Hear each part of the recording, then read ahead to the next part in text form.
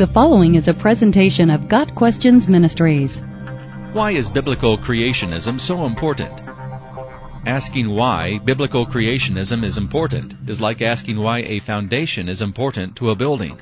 Biblical creationism is foundational to the Christian faith. Christianity is established in the book of Genesis chapter 1, with "In the beginning God created." This one statement affirms creationism and opposes any view that embraces evolutionism, the belief that the universe started with a big bang and has been constantly evolving ever since. The way we answer this question reflects whether we believe the Word of God or call its truthfulness into question.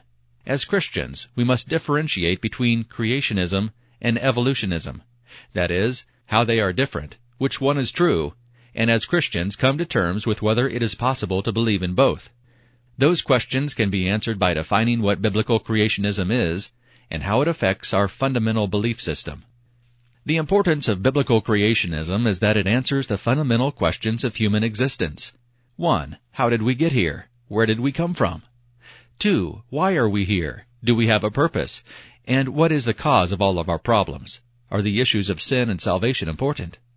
3. What happens to us when we die? Is there life after death? Genesis is the foundation for the rest of Scripture, in which these questions are answered. Genesis has been likened to the root of a tree, in that it is the spiritual lifeblood of Scripture. If you cut the root from a tree, it dies. If you discredit Genesis, you remove the authoritative value of all Scripture. Genesis 1 verse 1, "In the beginning God created the heavens and the earth," gives us three great truths which are the foundations of biblical creationism and the Christian faith. First, we learn of the oneness of God. This stands in contrast to the polytheism and dualism of modern humanist philosophy. Second, we learn of the personality and attributes of God in contrast to pantheism, where God is immanent in the world, but is not transcendent to the world.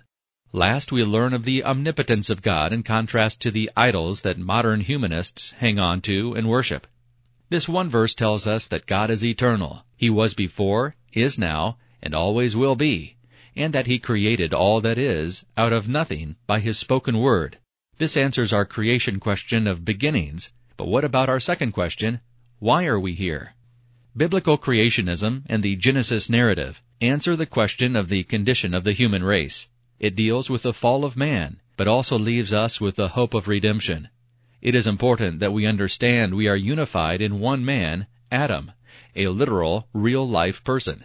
If Adam is not a literal person, then we have no plausible explanation for how sin entered into the world. If mankind did not fall from grace by Adam, then mankind cannot be saved by grace through Jesus Christ.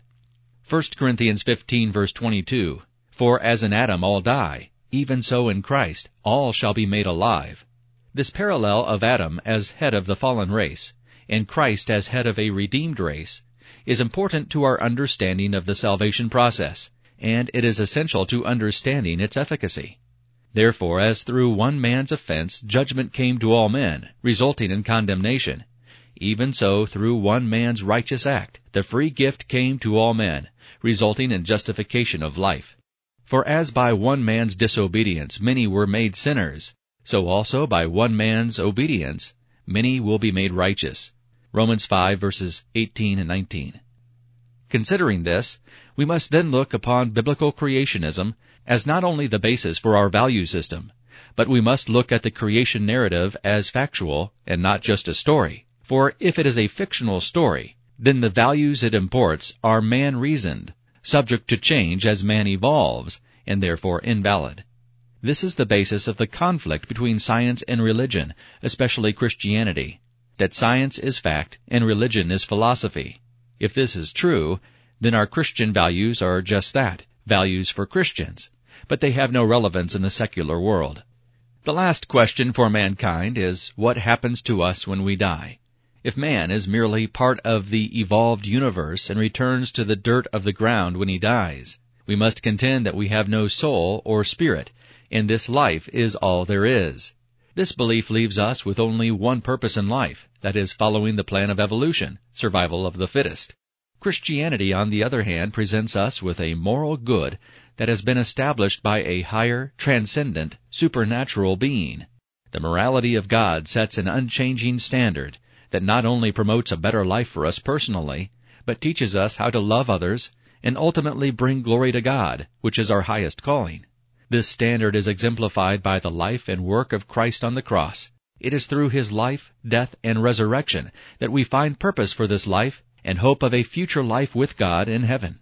Biblical creationism is important because it is the only system that answers the basic questions of life and gives us significance greater than ourselves to live for and by. It should be clear to all Christians that we cannot believe in both systems as being true. They are mutually exclusive and stand in opposition to one another. God Questions Ministries seeks to glorify the Lord Jesus Christ by providing biblical answers to today's questions. Online at GotQuestions.org.